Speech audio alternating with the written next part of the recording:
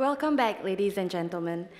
In case you missed it earlier, you can access the conference kit via the QR code on the screen behind me.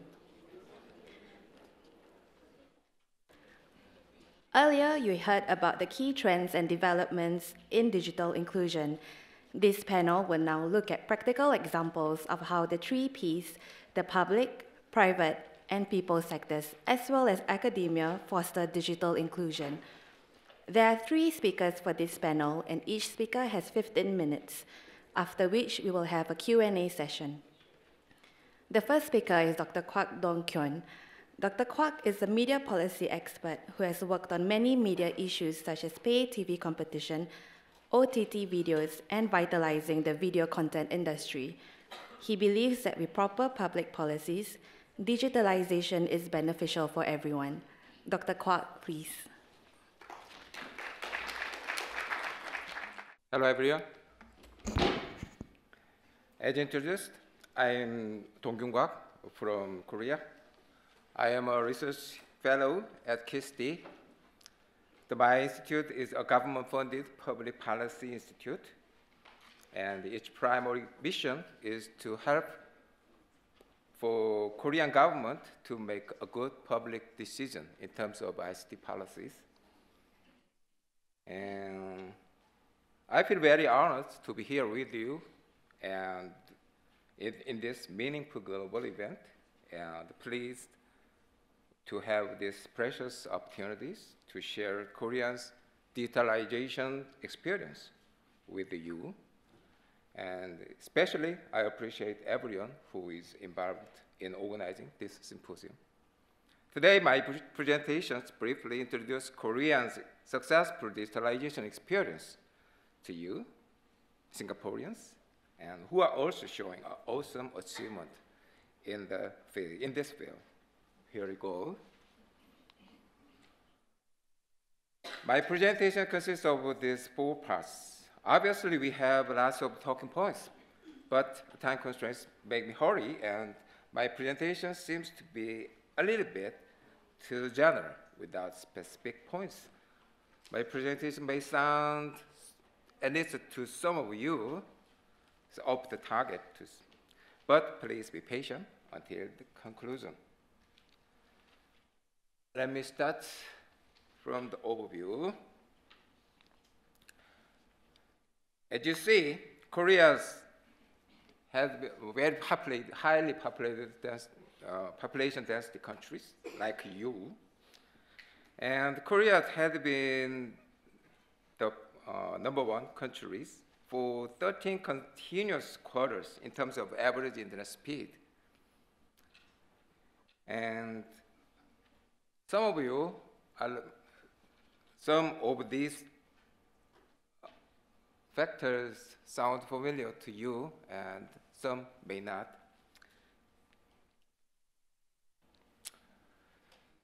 Here is the current status. Even Korea is no longer the world's best internet country currently, but Korea is still in good shape, like this.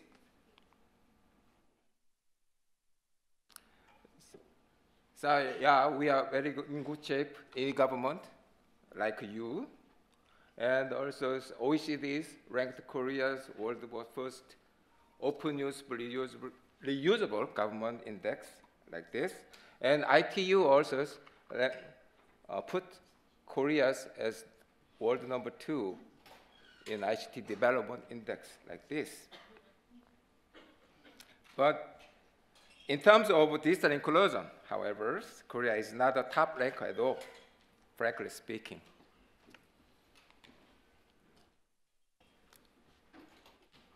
Most Koreans are also very proud of their entertainment and cultural achievement, like this.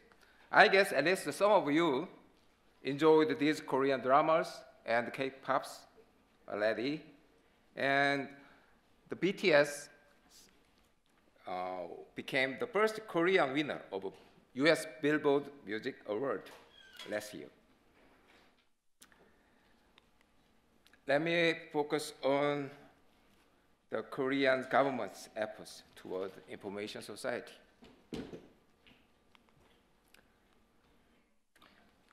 As you see, the Korean government has to make up a master plan for national informatization in every 5 years by law.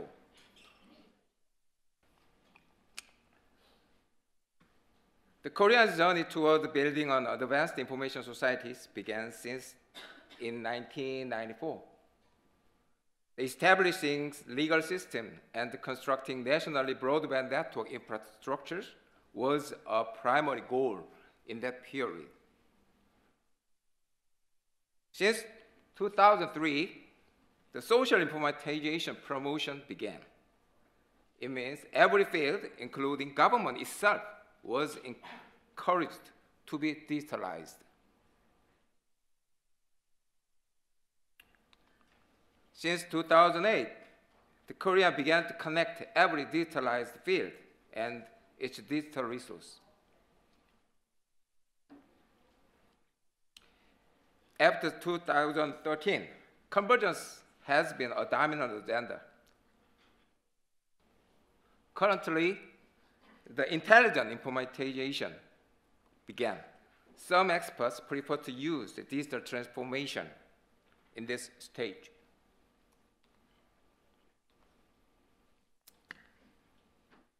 This is the newest version of Korea Master Plan. Under the vision, the Korea to live well together with intelligence, we have these kind of the 4 policy goals. Building smart countries and economic rebounding, utilizing ICT technologies, and constructing a digitalized, trustworthy society, and advancing toward intelligent infrastructure are these goals.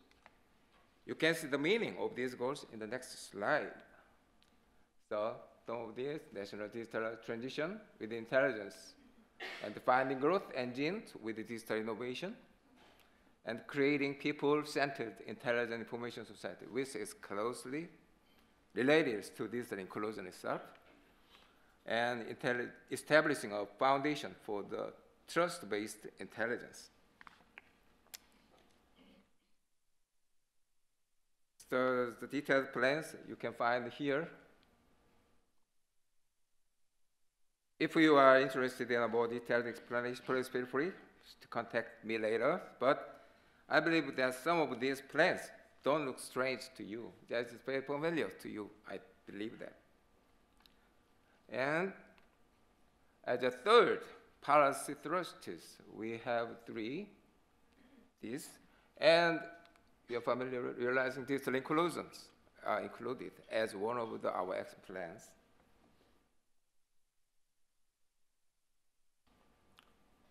So let's talk about digital inclusion in Korea.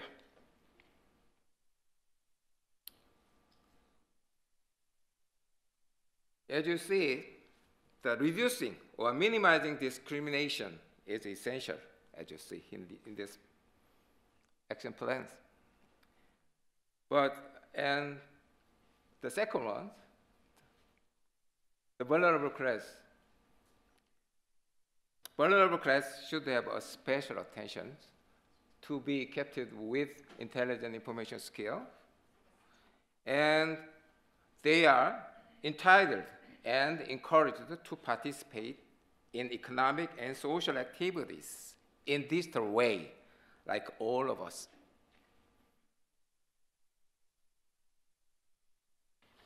So here is some brief comparisons between Korea and your countries.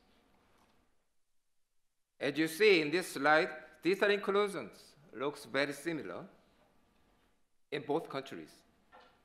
But as you saw the previous slide, digital inclusion itself is not the top priority agenda in Korea. In your countries, it seems to me that the digital inclusion itself is a core agenda of a digital readiness plan. I am still wondering what makes this delicate difference between these 2 countries.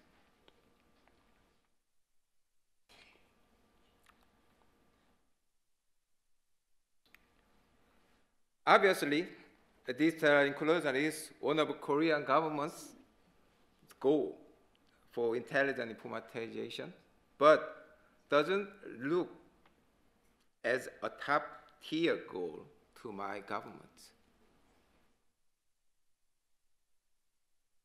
And I think this kind of, I don't want to hide this reality, or don't want to say that my government to be indifferent to the digital inclusion itself. But my government is not highly interested in digital inclusion itself. It's a reality, and it's a fact. But as you see, it ranks as a third priority agenda. In Singapore, you pay a very comprehensive and careful attention to digital inclusion. To me, it looks to me. So why we have this kind of difference? I'm not sure, but I want to say that the motivation of national digital transition of informatization in Korea came from the Koreans' very strong desire towards a digitalized industry. In other words, Koreans have a strong belief that digitalization or advanced level of digital society itself can provide the people with a more prosperous future. All the other problems can be overcome thanks to digital technologies. That's Koreans' strong belief, a quite optimistic one, I think. In your case, I don't see an industry-first approach, actually. I don't know which country would have a better approach, but hopefully we are in the same direction in the long run. It's a conclusion. As I mentioned, here is a short conclusion of my presentation. As you see, Korea has been one of the fastest countries in digital development since in the middle or late of the 1990s. During that time, Korean national motto was that we should go ahead toward informatization, although we were late in industrialization. One of our former presidents, President Kim Dae-jung, made up of this motto under his administration. So information society itself was one of the top priority national agenda in Korea. Comprehensive master planning was set up repeatedly in every 5 years. ICT industry, as you know, became one of the most important sectors in Korea. Huge national resource has been invested in this area. Since 2017,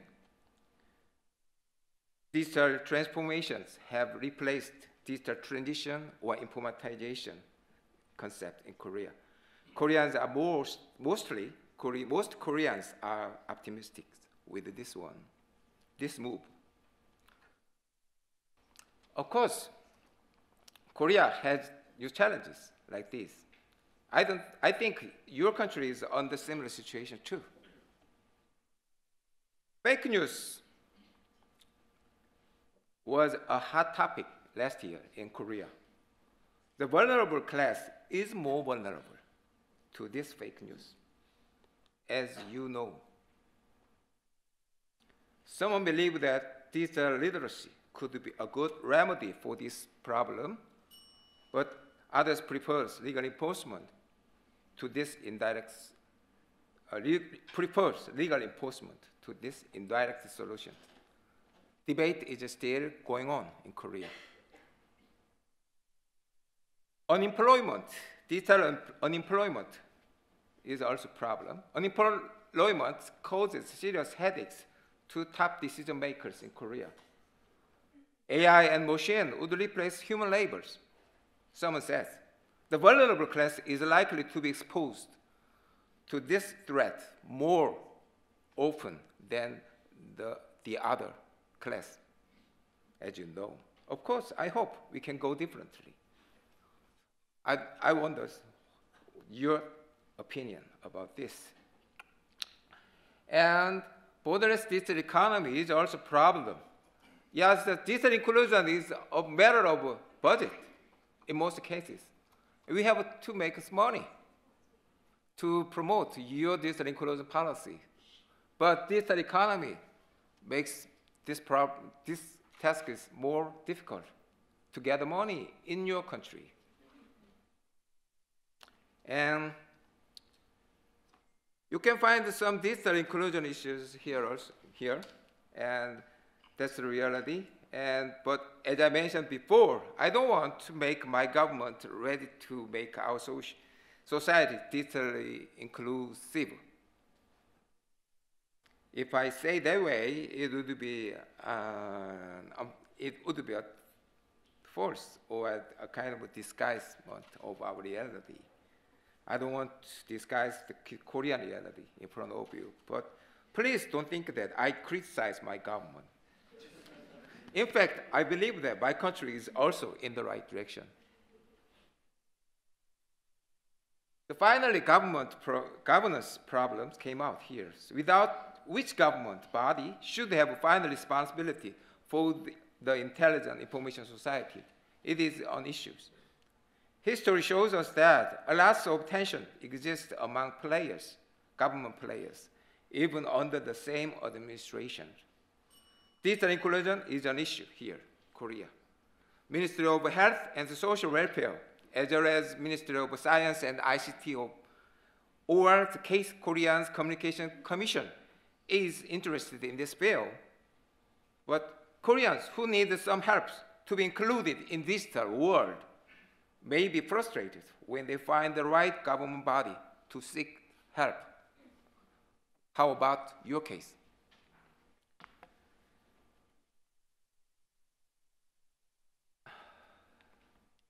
This is my short presentations. If you have any questions, please feel free to contact me with this email address. I will try to my best to answer to provide you the best answer. Thank you for listening.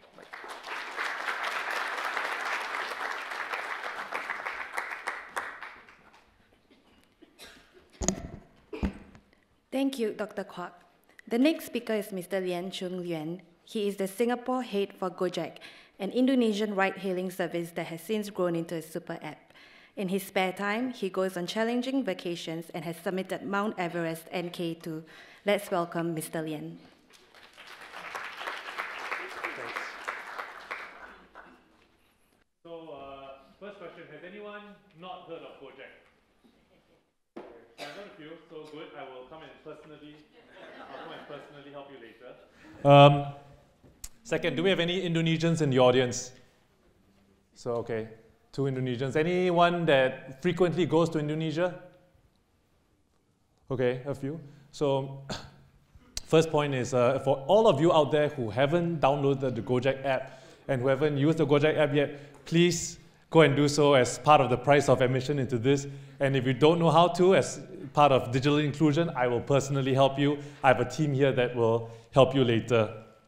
Well, the symposium today is about digital inclusion, so I thought I'd start with 2 stories.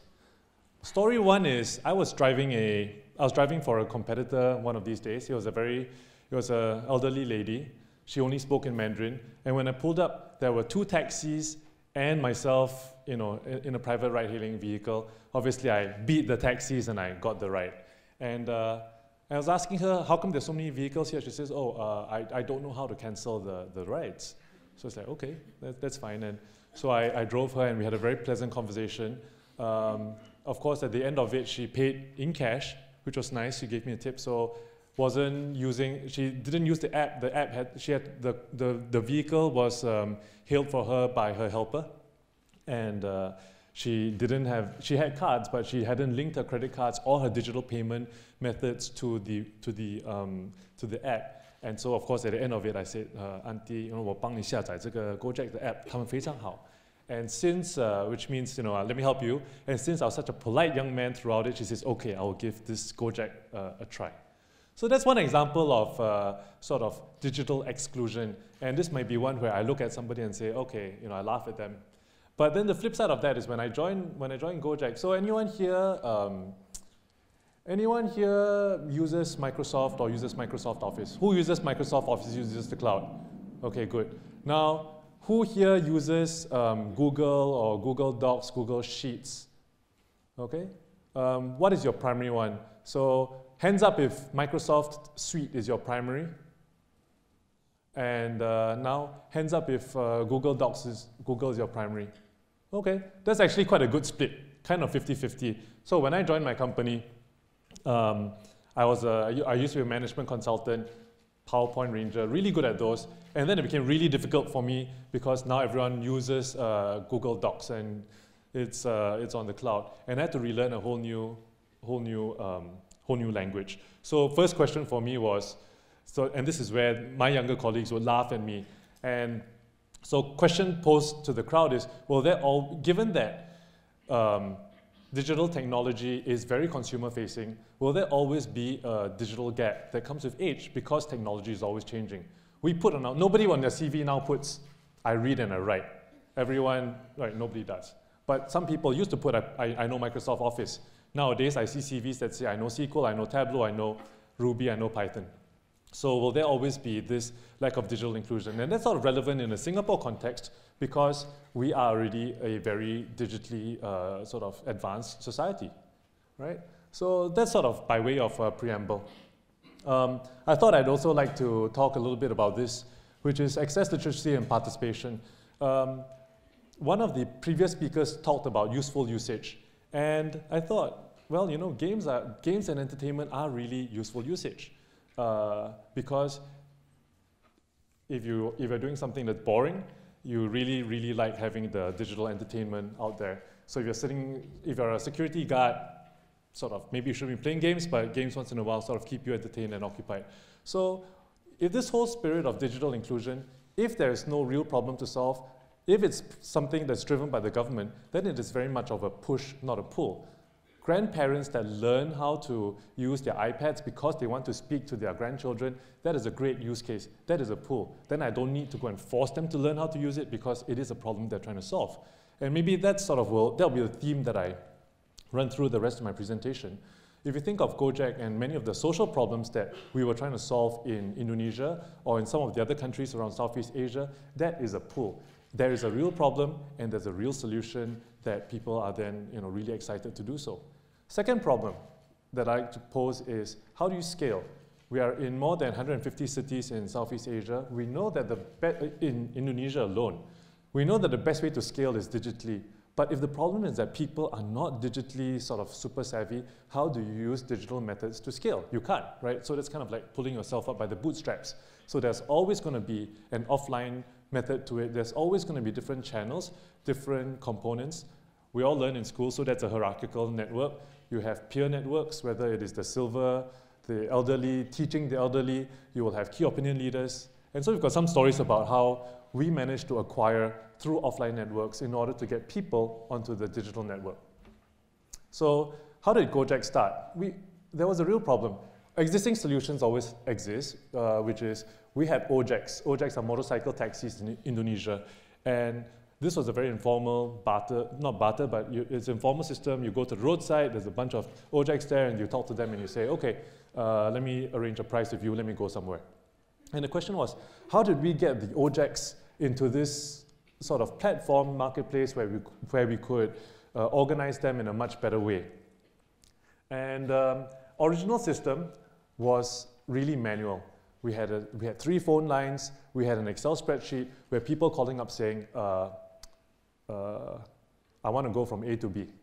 And then we will take the A to B, we will call the ringleader or the key leader within the group and say, I have a dispatch from A to B. Do any of your drivers want it?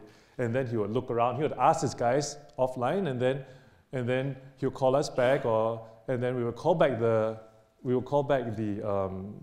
customer, and then this whole round trip process took 20 minutes. We could maybe do it took maybe 10 minutes, to do one transaction. We had 3 landlines. So in a typical day, that took, maybe do 100+ rides. That's how we began before we moved to mobile in 2015, and then where we are now.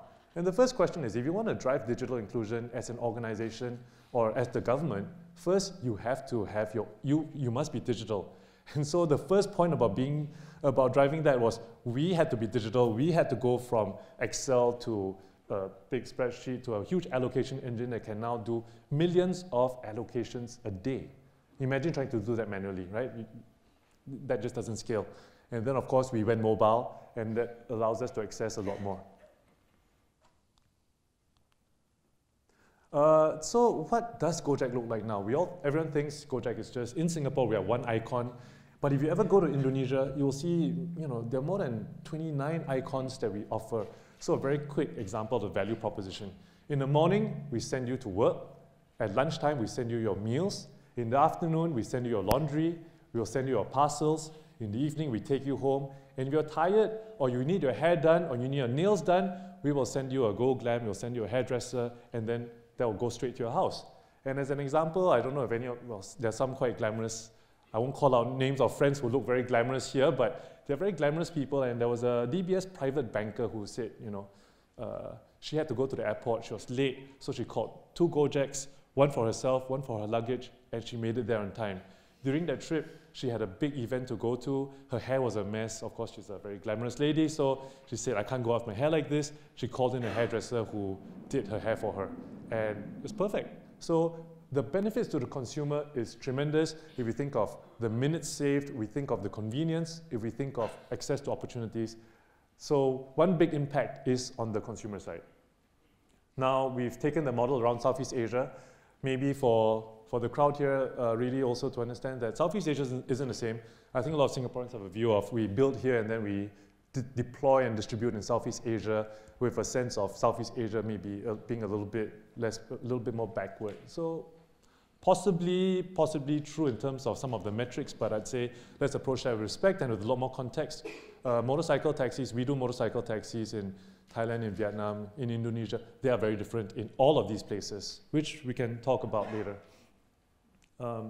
So these are some of the pain points. So at first I talked about digital inclusion is part of why do we want digital inclusion? Digital inclusion is maybe sort of a subset of technological inclusion.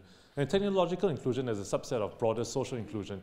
And why do we want inclusion? Inclusion is really about access to opportunities, whether it's earning opportunities or education opportunities or information opportunities, right? Inclusion means access to opportunities. Your start point then really is what differentiates between Singapore. What does it mean to be digitally included in Singapore? Does that mean that you know how to code and use JavaScript? Whereas in other places, it might be the access question that we talked about. So right now, there are maybe three levels of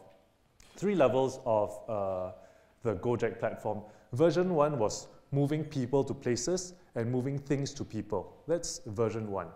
Version 2 was then wrapping that around payments. Large parts of Indonesia is unbanked. The instant you're unbanked, which most people here can't understand, right? Unbanked means no wallet. Unbanked means no saving history. Unbanked means I can't put money in and sort of use that for later. So second version was actually V2, or the second layer was really to wrap around wallets, which then can give you savings, which can give you loans, payments, credit, and all other financial services. Then level 3 is movement of digital services, which could be consumption of entertainment, tickets, media, so on and so forth. But this is our ecosystem, right? So this is the benefit to the consumer, all the different things that we can do now.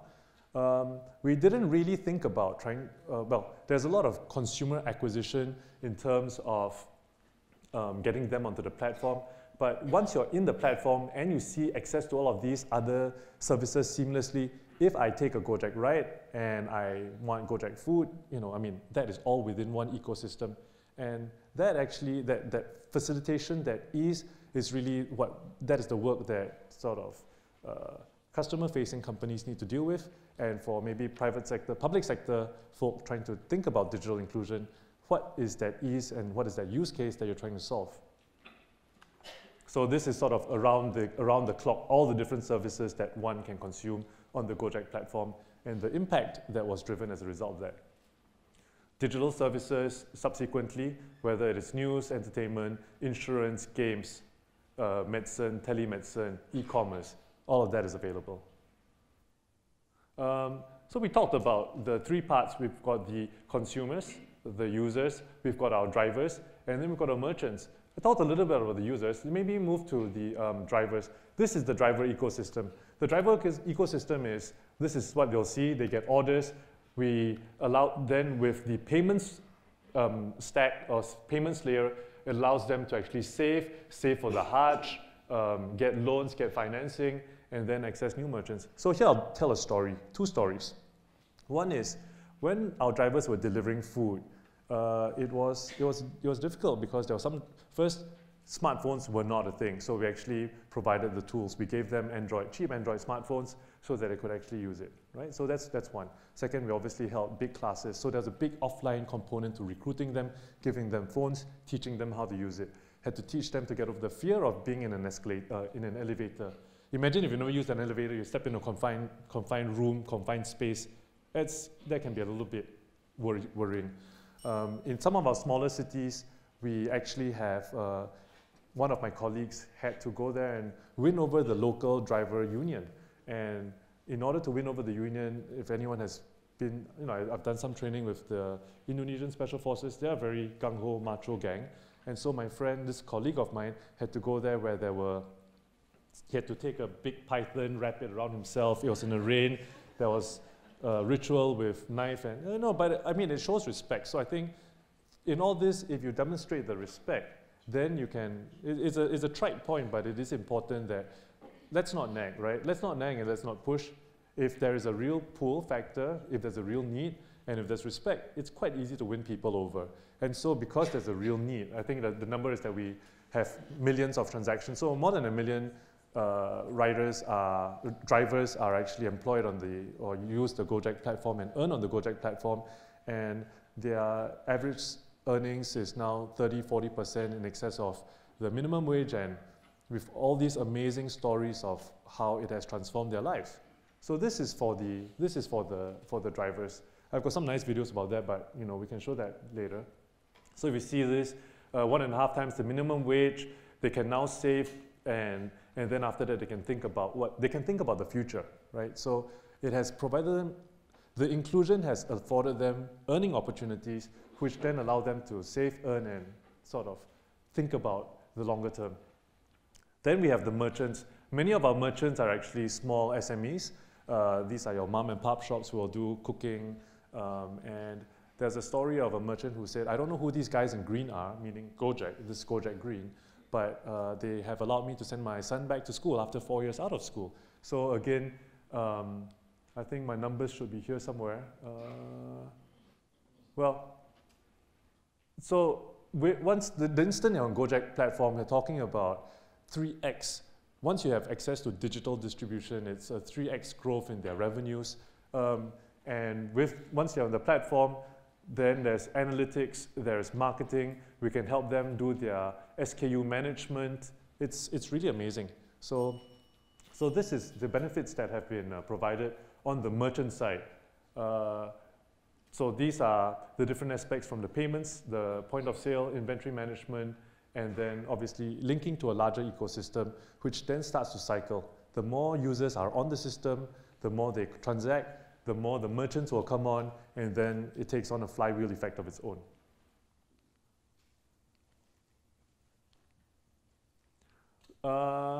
Maybe just close with a few stories about Gojek and Gojek Singapore.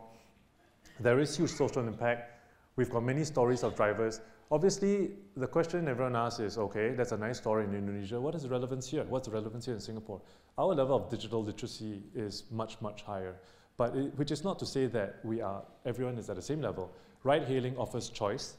We have many drivers who now have an opportunity to say, I don't want to drive 12 hours a day like a full-time taxi driver, but I do want to have the chance to spend time with my family. So that is what ride-hailing offers here. We have done more than 10 million rides in Singapore in the first 6 months, so really proud of that. If you think of the back-end benefits, which we do, a lot of these are digitally mediated. One of the things we realized is that for a ride-hailing operator, even if you're much older, the mindset of saying, I take my jobs from an app, I do telemedicine consult, so I don't need to see a doctor, I don't need to wait 2 hours in a waiting room, but I can get my medicine delivered to me. the fact that a lot of their earnings are actually on a screen and there's no need for physical cash, that is a real mindset shift as compared to some of the older generation of drivers who may say, I want to pick up passengers by the roadside, I don't really trust an app. So even here, we have managed to sort of win over drivers. A little bit is self-selected, a little bit is education, and so this is the presence that we have here. And even at the very high end, there's a data science team that helps make these decisions and these choices much easier for the marketplace. So that's sort of the overall Gojek story and what we are doing in Singapore and how we are helping drive digital inclusion, which leads to overall social inclusion and earning opportunities. Thank you.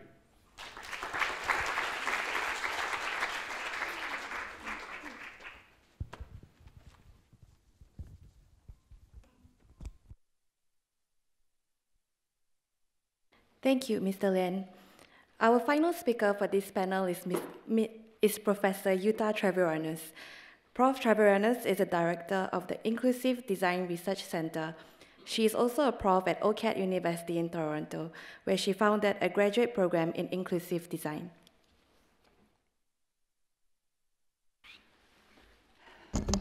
Thank you. And I want to say, first off, I'm a senior citizen, so I think I have a longer view of digital inclusion and this digital revolution. And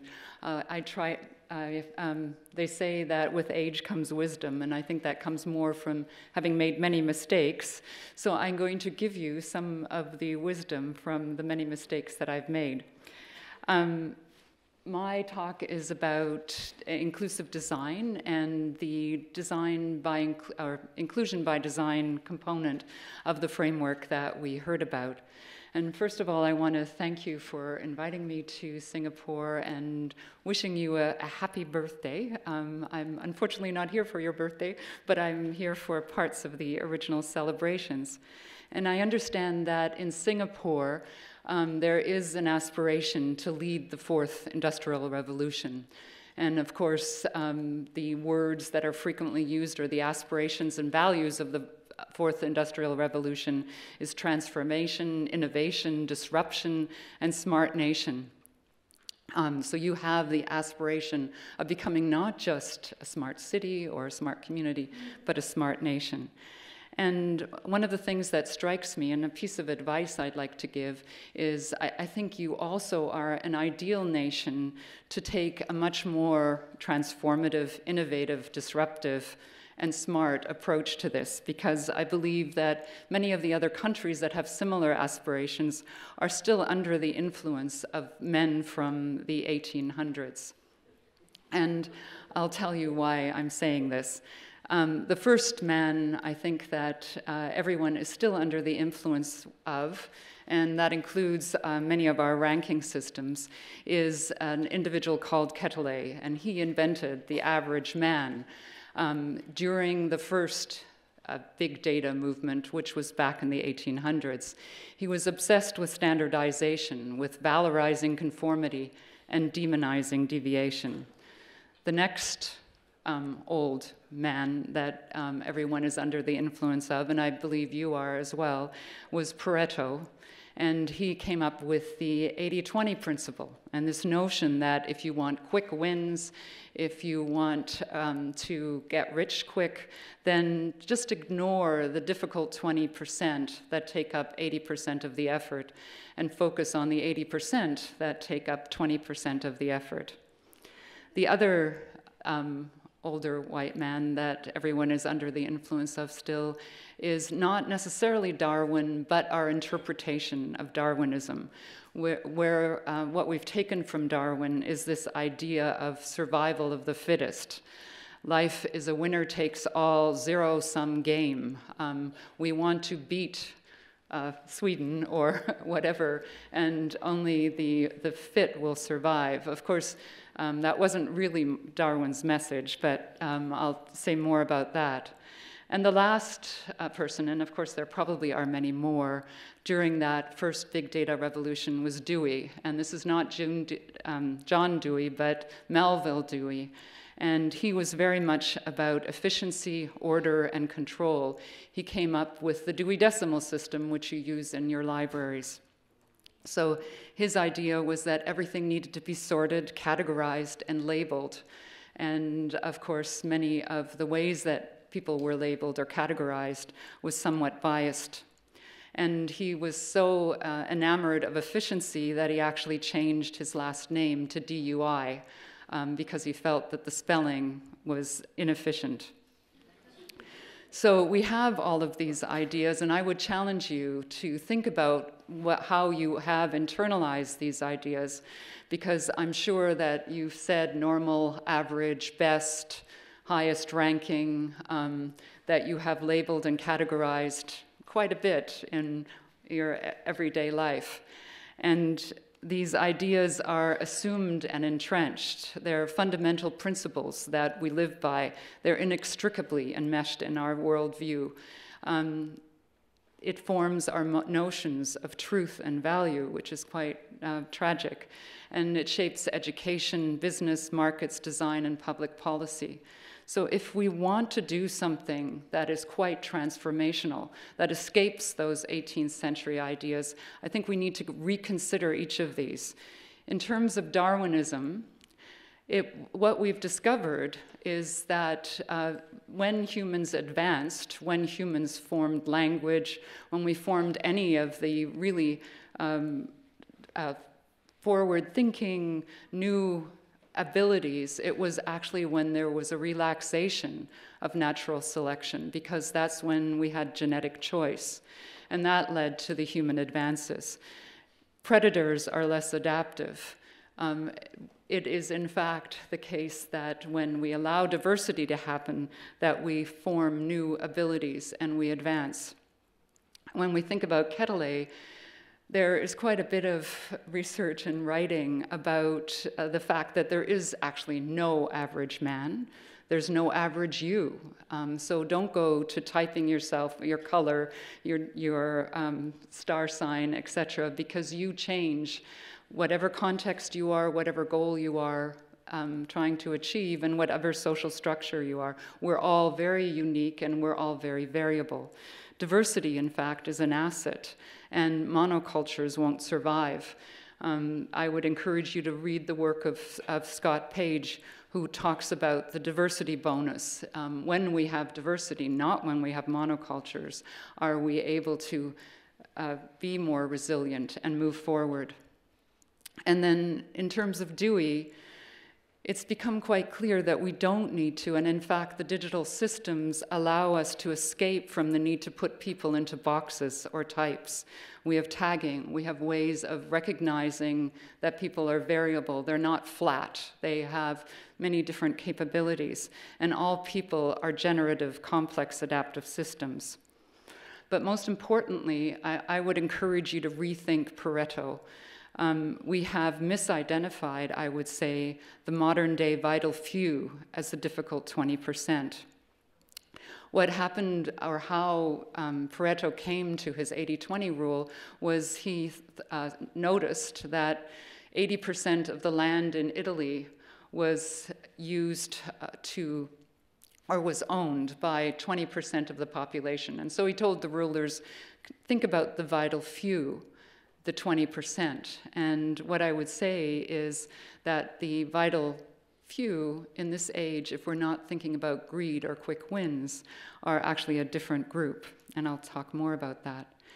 And how I came to this realization, I'm going to tell you a quick story as well. Many of our speakers have told stories, because it relates to smart systems. And the next stage that we are, as a smart nation, you're certainly thinking quite a bit about smart systems.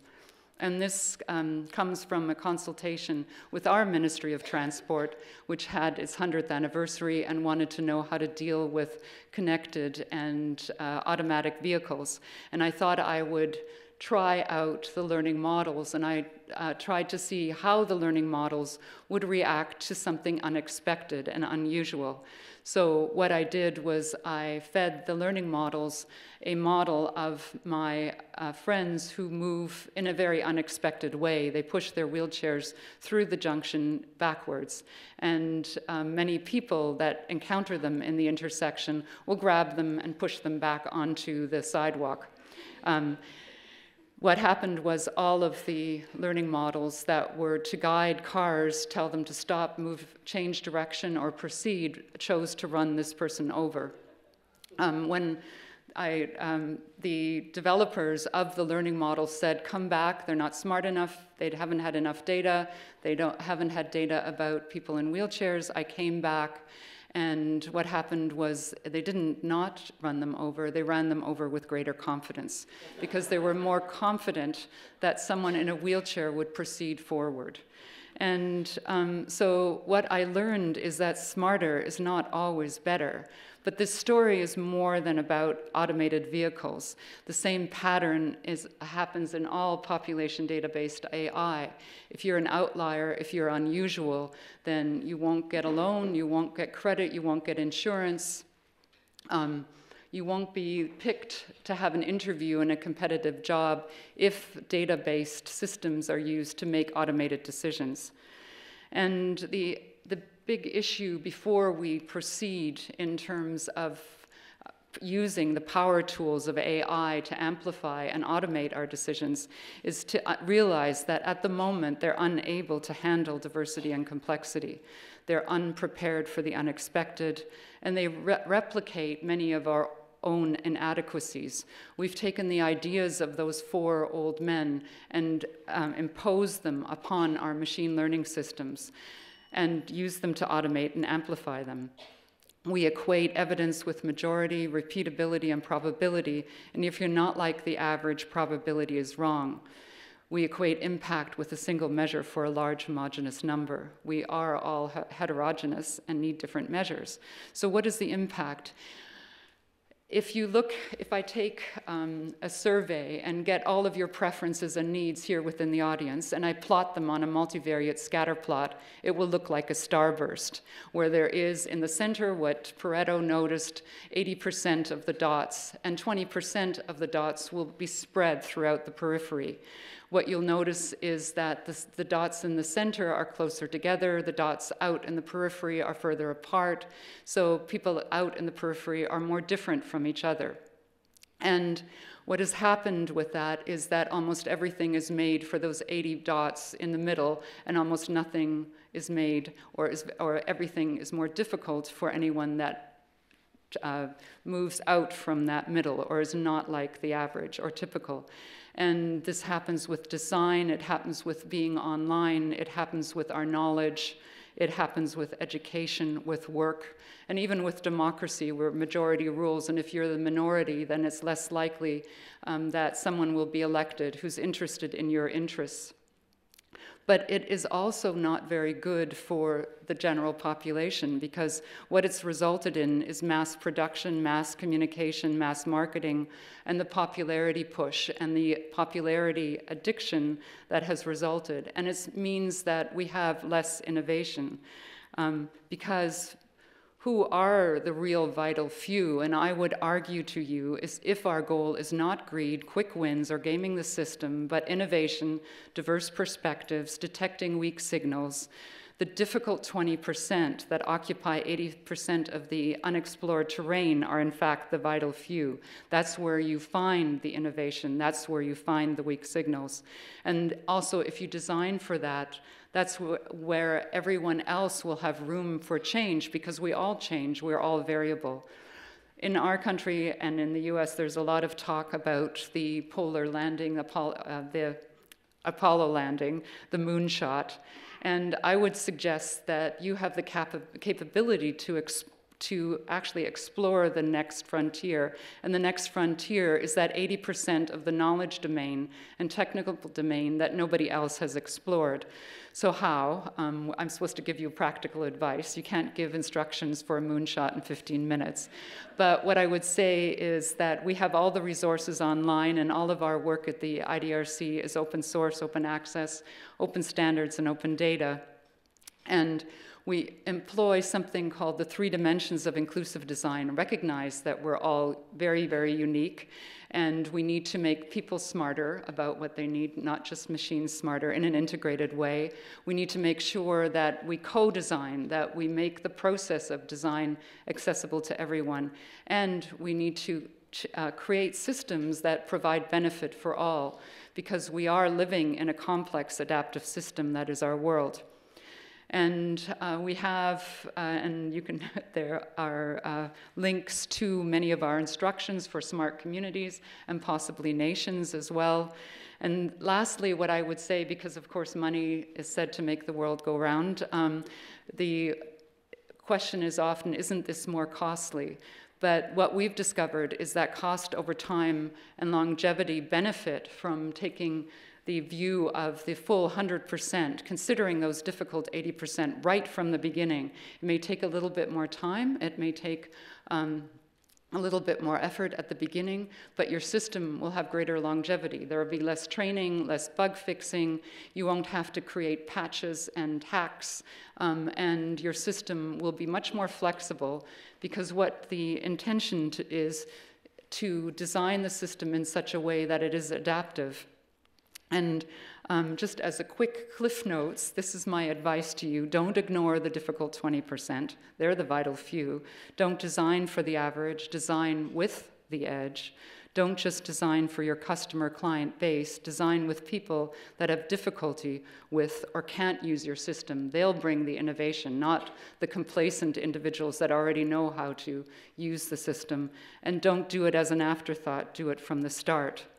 And I would challenge you to view disability as a mismatch. I understand there's only 3% people in Singapore that are recognized as having a disability, but we view disability as a mismatch between the needs of the individual and the product, service, experience, or environment offered.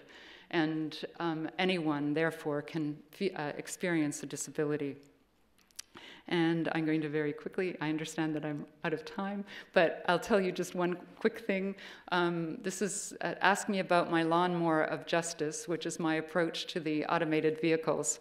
And the conclusion, intelligence that understands, recognizes, and serves diversity is better able to respond to the unexpected, detect risk, adapt to change, transfer to new contexts. It has greater longevity, may reduce disparity, and may lift us out of our current ruts. And in addition to being a senior, I'm also a professor, so here is your reading list, where you can get further advice. And like our other speakers, I would love to continue the conversation.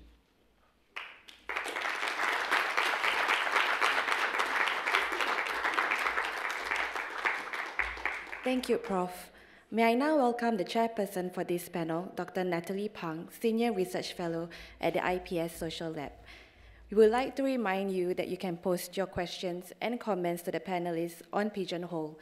Please use the passcode on the screen. Please join me in welcoming Dr. Pang and our panelists, Dr. Kwak, Mr. Lien, and Professor Treviranus.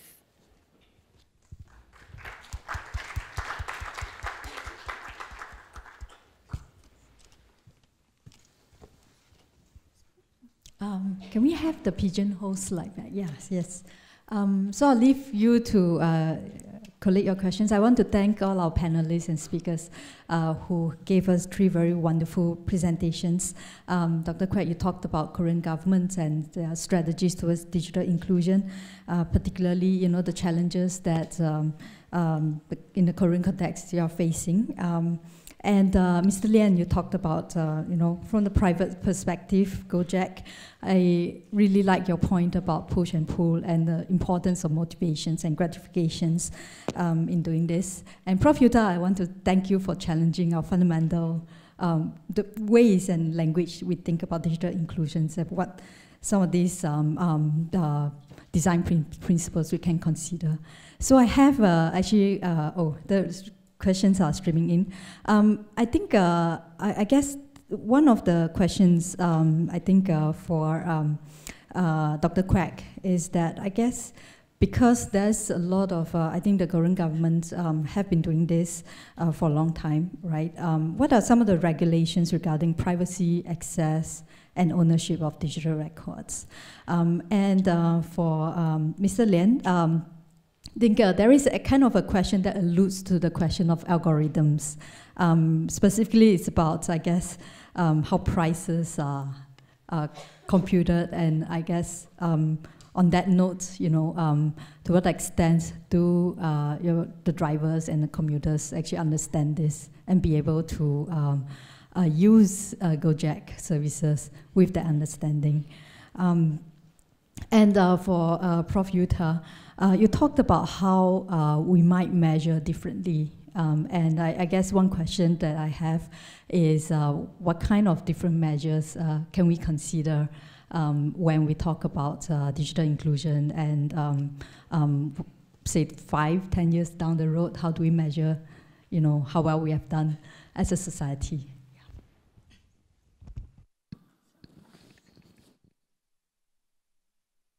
Okay. Thanks for the question. And yeah, everything is very, very difficult question, difficult tasks to our government.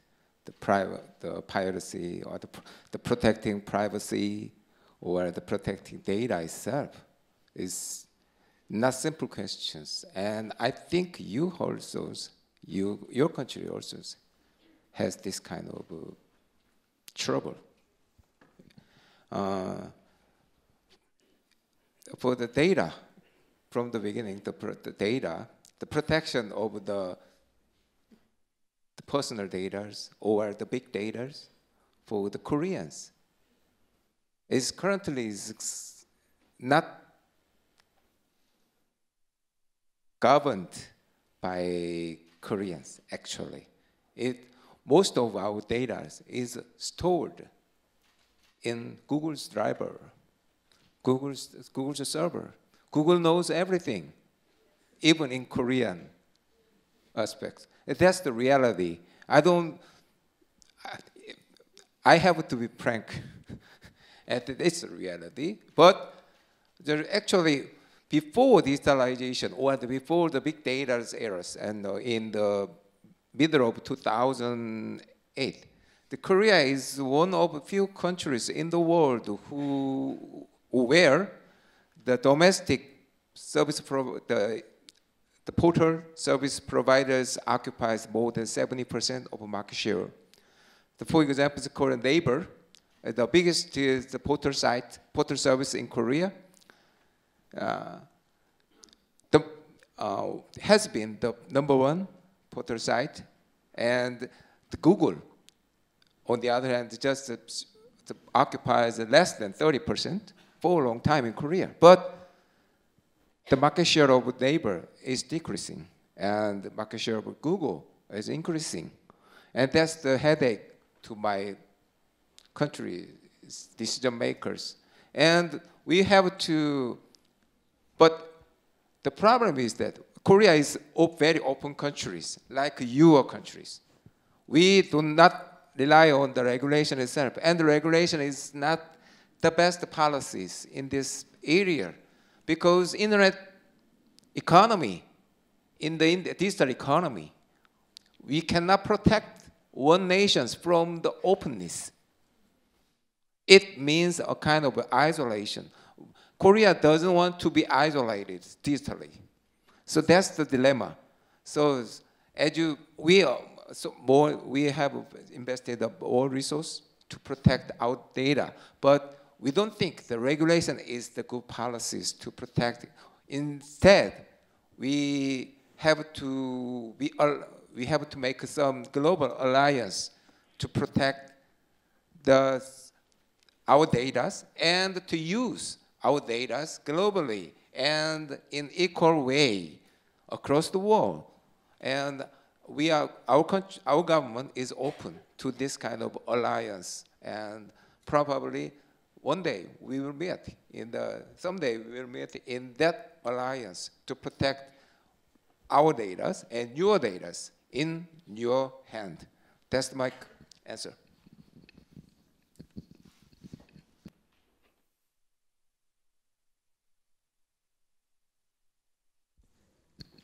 Okay, great. Sorry. I wanted to add, and I really appreciate your candidness and bringing up this particular issue. We've also been struggling with data because, as you mentioned, the vulnerable populations are much more vulnerable to data abuse, data misuse, fraudulent sales, etc. So one of the things that we've been working on is an ISO standard that applies to the binary terms of service agreement, where everybody supposedly gives informed consent to the use of their data in whatever way you want. I wonder how many people here in the audience have actually read the terms before they click I agree so they can use the service. It's very rare. So one of the things that we're working on is a way for the individual to declare who they trust with their data, for what purpose, under what conditions, and then for the service provider that wishes to obtain the data to declare in a transparent and auditable way what is essential data, and then it becomes a negotiation. So it isn't just, I give away all my data in such a way that anybody can do anything with it, but rather it is a contract for a specific part and for the purposes of the service. Oh, okay, sure. So the metrics was and alternative ways of measuring. Well, I wrote a blog that says, if you are unique and aren't we all, numbers are not our friends.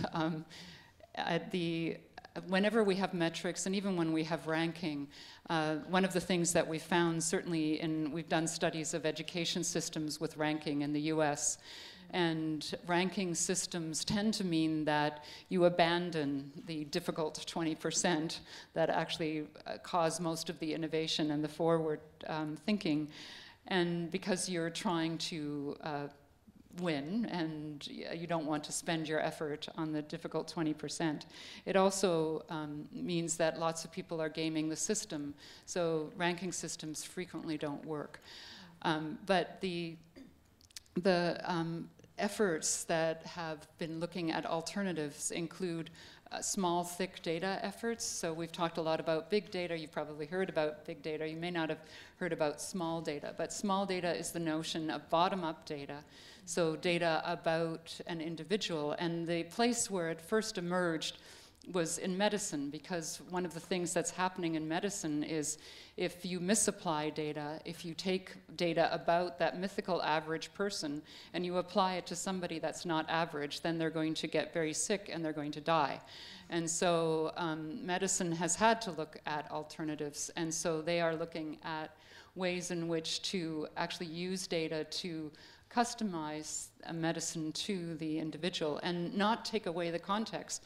Because what happens often and where you have issues is that the studies that show what medicine works best have done it in a clean lab. And does anybody here live in a clean lab?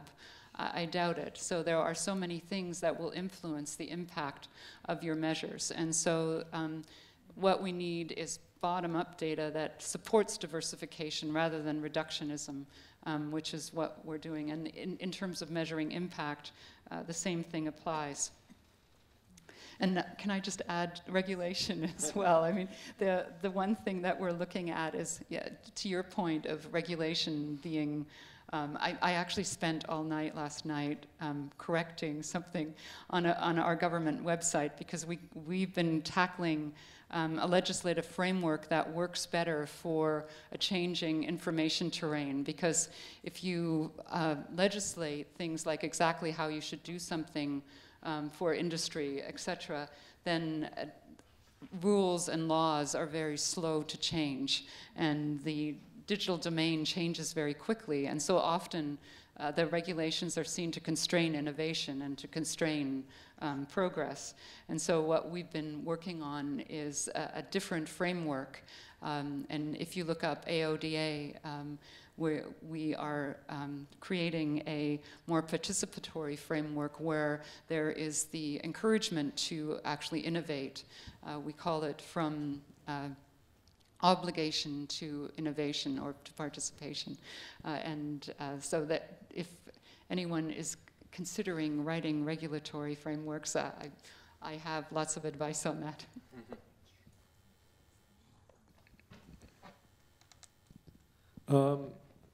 So the question's on pricing, but I think I'd love to link that back to what Professor Yuta was talking about. 2 points you just made. One was around the T&Cs. And the T&Cs point is around transparency as well as transparency and consent. The second point I think you made was really around the bottom-up data, the hyperlocalization. And if we think about pricing, actually, the pricing mechanism that we use now actually does try to fulfill some of these, which is, I think the original motivation of the questions around, I don't understand, or as a writer, I may not understand the inputs into the pricing, which is fair. I think in the old days, those who are sort of my age or older will remember taking a taxi and you know that there's midnight surcharge, and then after a while, in order to get a pricing mechanism that was more responsive to the market needs and to the environment and the conditions, the taxi companies started to stack on more and more surcharges. And for a passenger who didn't know what the end price would be, then you would start to have a lot of complexity around, okay, is it after midnight, is it before midnight? And it got pretty complicated after a while. And so the question on pricing and pricing transparency, I think not everyone, even nowadays, would look at what goes into the pricing component. But the good thing is that when you click, you actually have a price that you agree to. So there's transparency of the outcome.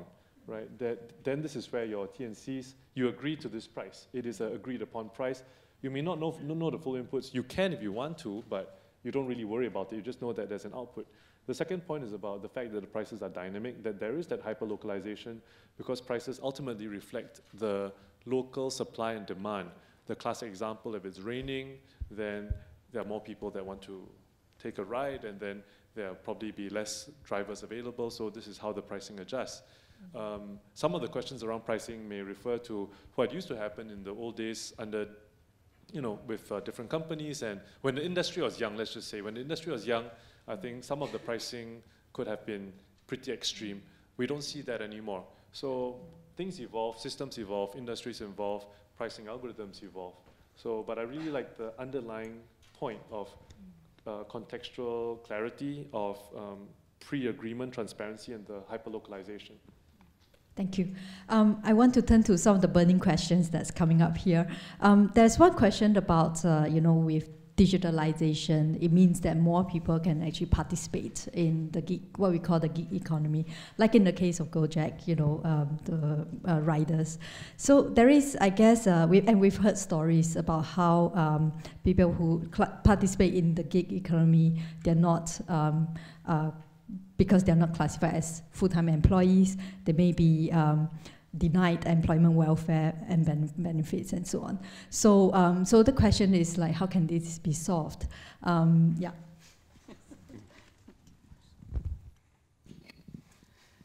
So this is one challenge that we have together with the New School, specifically addressing the issues of the gig economy, because there's lots to say about surge pricing, and in fact, when you need it the most, it's most expensive.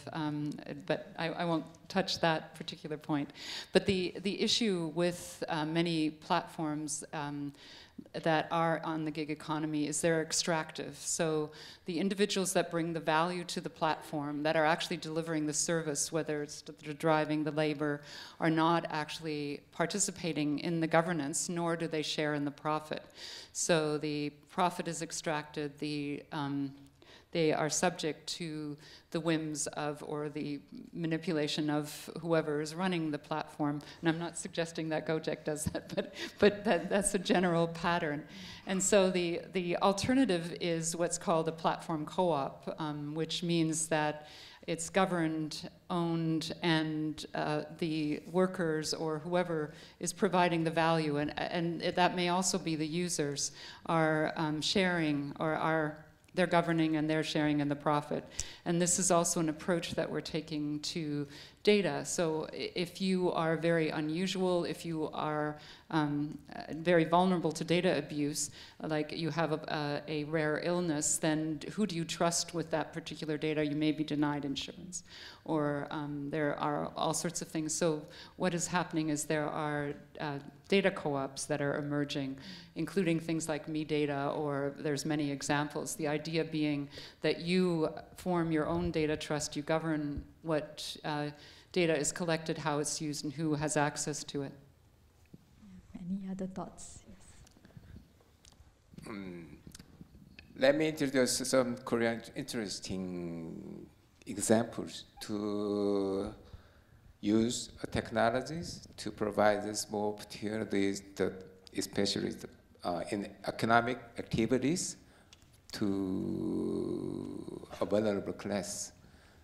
For a long time in Korea, the deaf cannot have a driving license because they can hear the claxons or the other traffic, the alarming sound.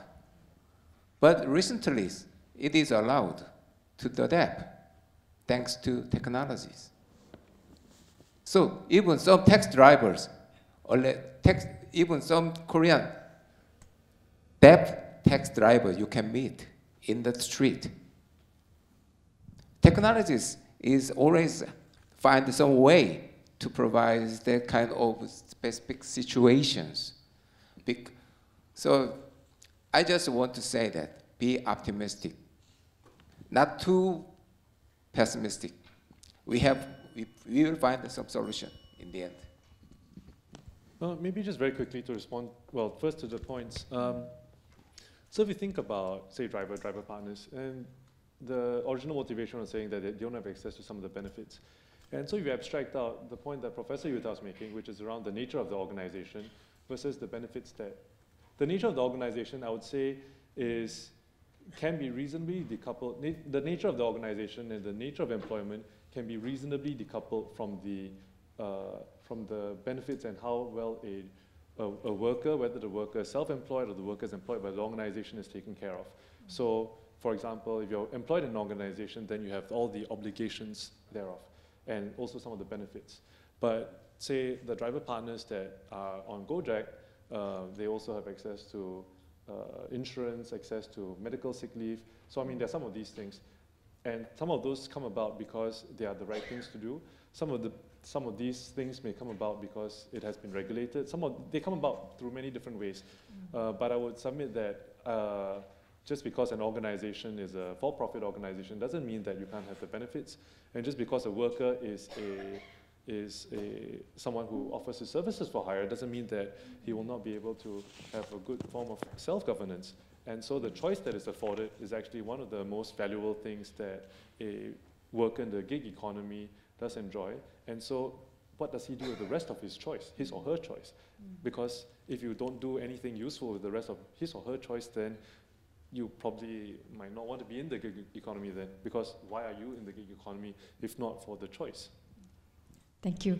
We are running short on time, but I would like to include the audience who may not have access to a phone. So if you have a burning question, please raise your hands, and one of our colleagues will send a mic to you.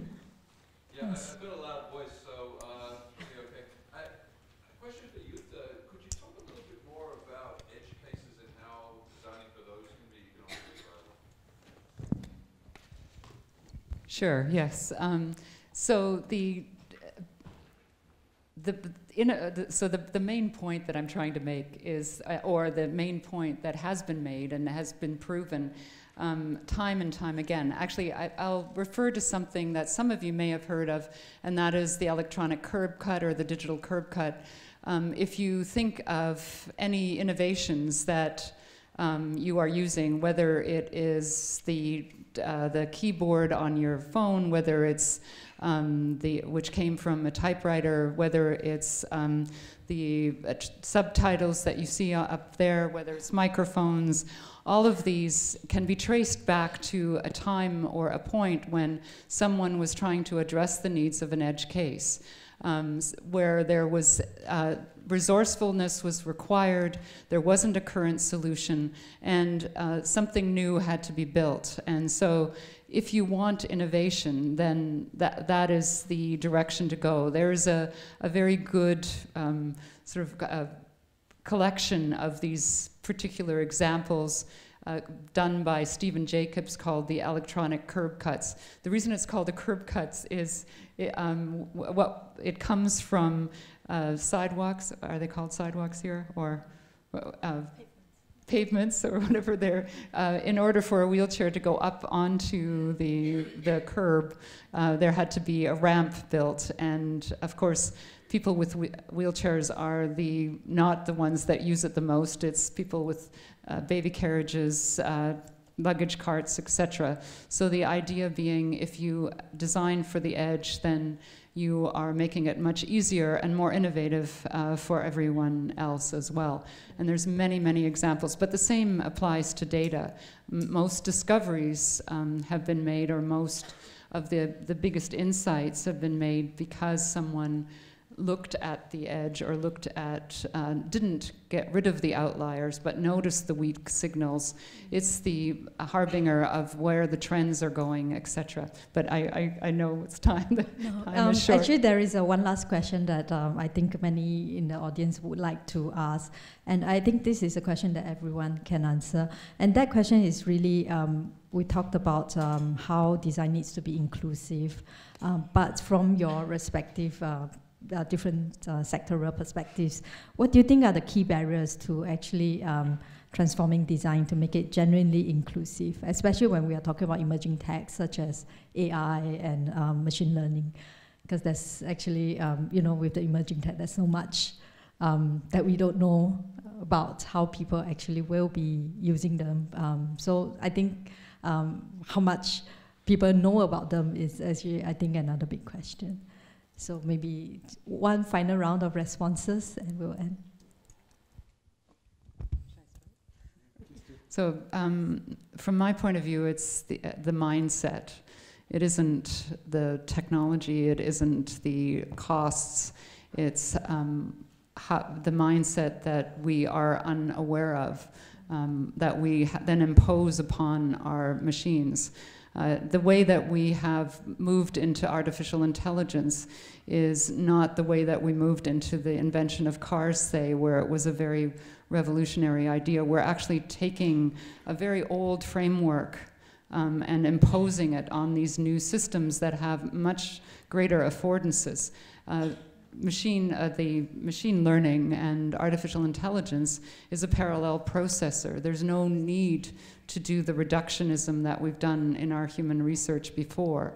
Let's look at how we can use it to help us to navigate complexity and to serve diversity instead.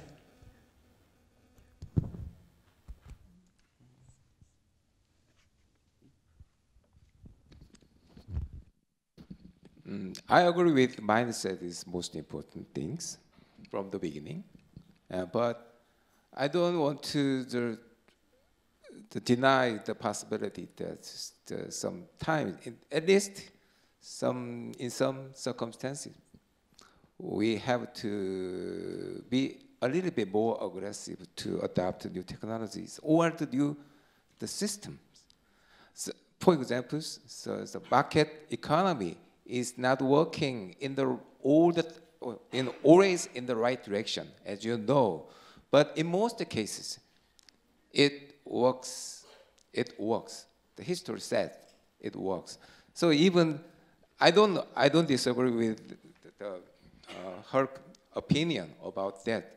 But if we want to cover as many people as possible within these systems, we have to approach in both ways in the same time.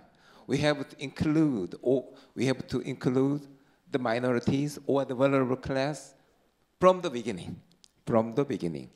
But at the same time, we have to focus on to approach to serve as many people as possible.